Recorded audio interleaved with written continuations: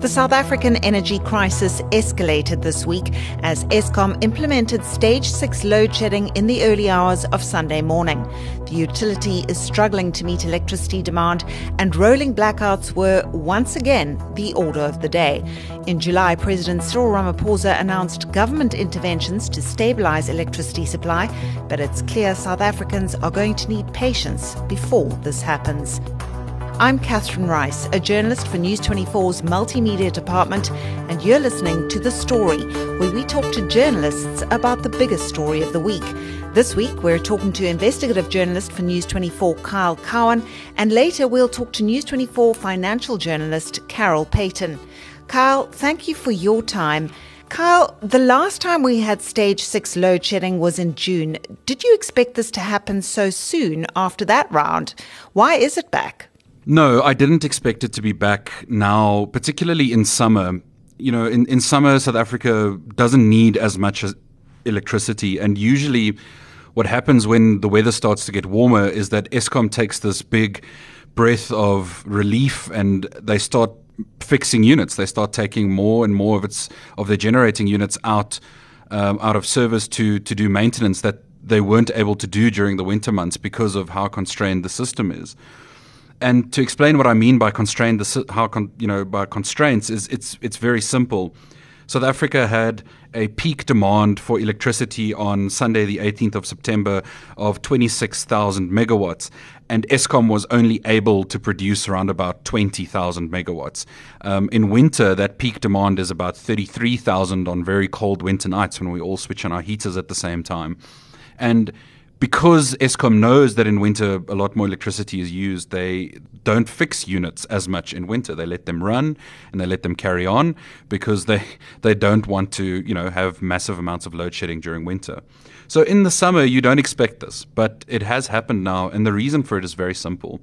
Between the 3rd and the 18th of September, Eskom experienced 99 breakdowns or unit trips across its power stations around the country. To give you an idea of contextually what that means, in 2017, 2016, which was allegedly a good year for Eskom, across its entire fleet for the entire year, it only had 340-odd unit trips and breakdowns. So Eskom has had a really terrible September. The first 2 weeks of this month have been really bad. And the result of all of these breakdowns is obviously, Eskom fixes a breakdown as it goes along, as it can. And they weren't able to fix all of those breakdowns very quickly because some of them were quite serious. And that resulted in Stage 6 load shedding and now still Stage 5 load shedding, prevailing. On Sunday, the Eskom CEO, Andre de Ruyter, held a media briefing and said there is a risk that load shedding could move past Stage 6.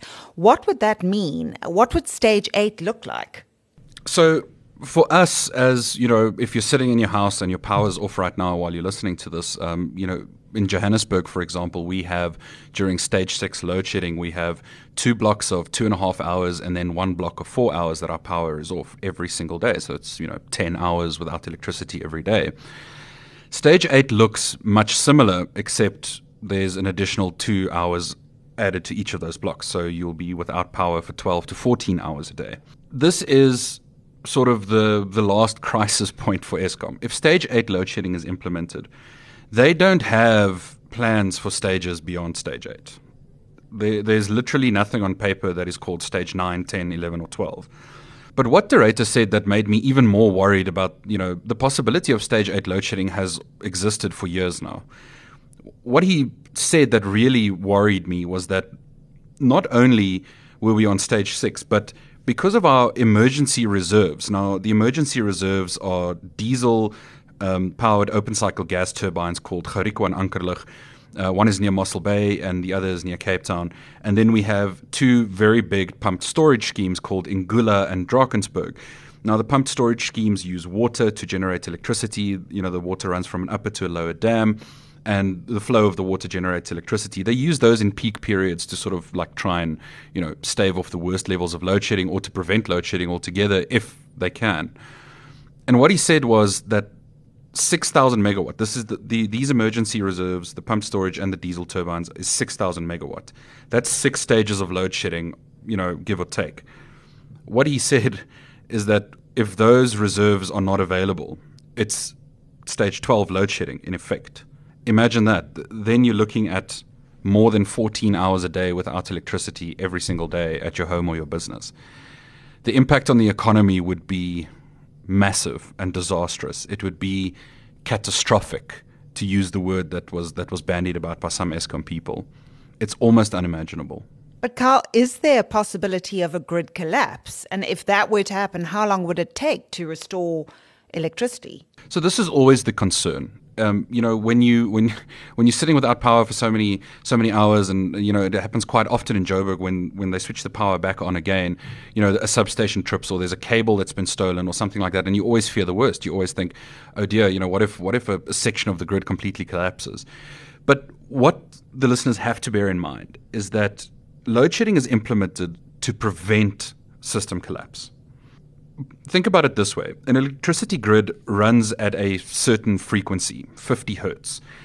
And if you place more demand on that grid than there is actually electricity being fed into it, that's when your grid will collapse. That's when everything will stop working, and power stations and the components of those power stations will probably suffer immense and severe damage that would take weeks, if not months, to repair.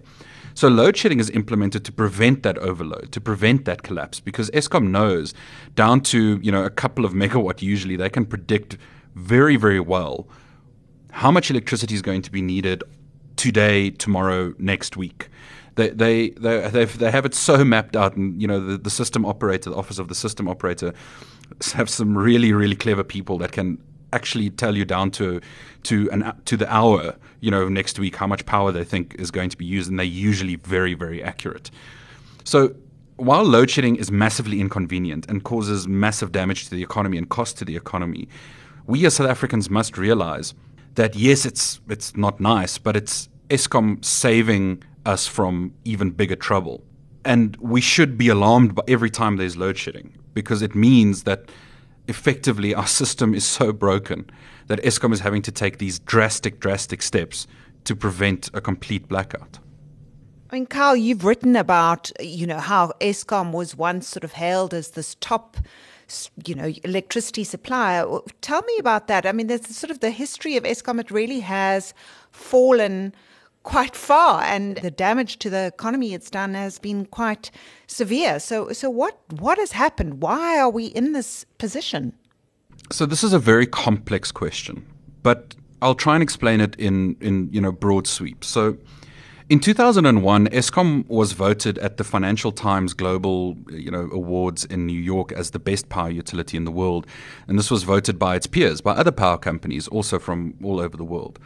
And arguably, Eskom was doing a very, very good job back then. But the writing was already on the wall. And the reason why I say this is very simple. In 1998, on the 2nd of December 1998 to be exact, the South African Cabinet approved a white paper on energy that said that we need to make an investment decision. So, i.e., we need to make a decision to spend a lot of money on building new generation capacity, i.e. new power stations, by the very next year, by 1999. Because our projections show that by 2007, with electricity demand growing by 4% every year, we will run out of generation capacity.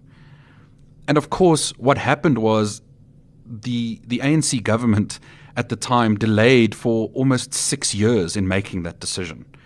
The decision was only actually taken to start building new capacity around 2004, 2005. And then the final business case, the actual documentation drawn up around how much it's going to cost, how they're going to build, what are they going to build, was only finalized in mid-2007. So then, of course, what happens is the first load shedding hits South Africa. And former President Thabo Mbeki in December of 2007 at a fundraising dinner in Bloemfontein actually stands up and says, we should have listened to Eskom. I'm sorry. When Eskom told us we need to build more power stations, we said to them, not now, later, because you are actually only going to build surplus capacity. The reason why Eskom was saying 4% a year growth was because of South Africa's history, as everyone knows, has this massive, problem with apartheid. And during apartheid, massive amounts of South Africans were excluded from the electricity grid completely simply because they were not white and not living in the suburbs of some towns and cities.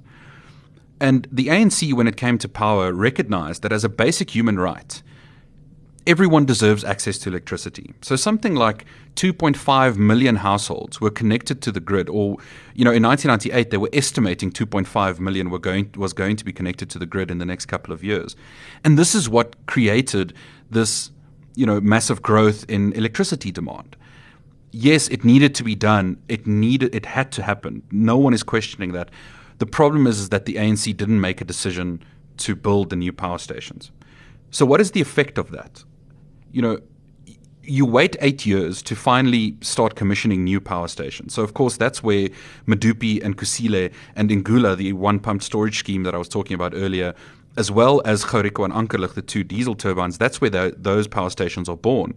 And Gorico and Ankerlig are built within record time, within 2 years. And great, now South Africa has about 2,000 megawatts of emergency generation capacity, but it costs an enormous amount of money to run these open cycle gas turbines because they burn diesel fuel.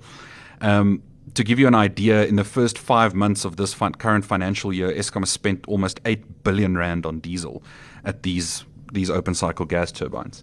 So these power stations are born, and they're due to be completed by 2015, 2016 and bring massive amounts of power onto the grid. But that doesn't happen. Of course, we all know Medupi and Kusile are massively delayed, and costs are almost double at 300 billion rand. And there's corruption left, right, and center, and it just causes these 2 power stations that were supposed to save the country's energy crisis turn out to be not that. They're not our savior. They are just another blot on Eskom's history. And yes, they are running now, but they're not running how they're supposed to run, because that delay in making the decision to build these power stations means that the design period was too short. So there were defects in the designs. So when these things were eventually built, they figured out, oh no, the boilers are too short. They're getting too hot at the top. We have to fix this. And they had to retrospectively go and fix a bunch of boilers that had already been built. And with Kusile, which is still not yet complete, those boilers will be built, to the new specifications. But this is how this happens. And then because you're sitting with a situation where you don't have enough capacity to actually meet energy demand, your existing infrastructure, your coal-fired power stations specifically, most of which were built in the 1970s and 1980s, they're getting quite old now, are running extremely, extremely hard. You are pushing them far beyond in what the chief operations officer of Eskom, Jan Oberholzer, calls their design parameters. You are running them much, much harder than what other units around the world are being pushed just to meet demand and prevent load shedding. And with these highly technical machines, what happens is over many, many years that they start to develop unreliability traits. They become unreliable. They break down all the time. And that is exactly where we find ourselves now. These units were pushed too hard for too long due to political decisions, due to bad policy decisions, and we are now reaping the benefit of that. We as a country are now facing, a situation where our power stations can barely be switched on sometimes without breaking down immediately again. South Africans have had enough now. People are angry. And some people think sabotage could be a factor contributing to load shedding. What do you think about that? So I've written a book with the title of Sabotage. So I believe completely that sabotage at Eskom is real. However, in this case, there isn't any evidence that there was, and when I say this case, I mean the load shedding that we're having right now. There isn't any empirical evidence to show that there was some level of sabotage behind, these units breaking down. And in fact, in speaking about my book, I have repeatedly said that I think one of the greatest acts of sabotage against Eskom has been the ANC's bad policy decisions and the way that they have, sent people to manage the utility. For example, during the 2010 Soccer World Cup, just before the World Cup, there was this policy introduced of keep the lights on. And it appears that Eskom did just that. They kept the lights on at a massive cost to reliable energy supply today.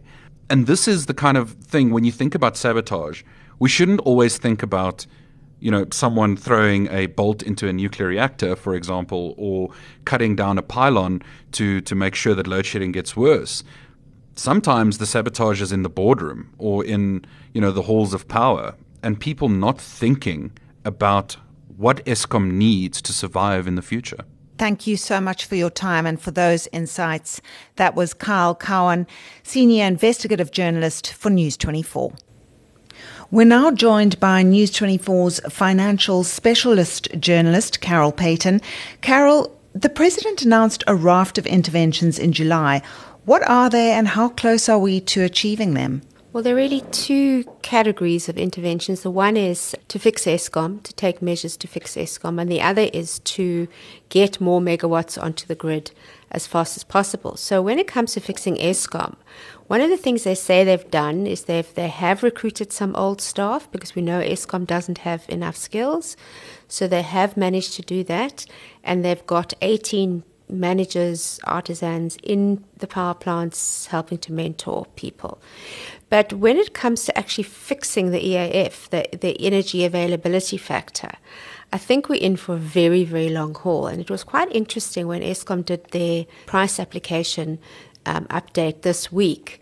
Whereas before they said, a year ago, they said, well, we think we'll have 72% of our plants running most of the time. They've now said, well, we're anticipating that will be 59%.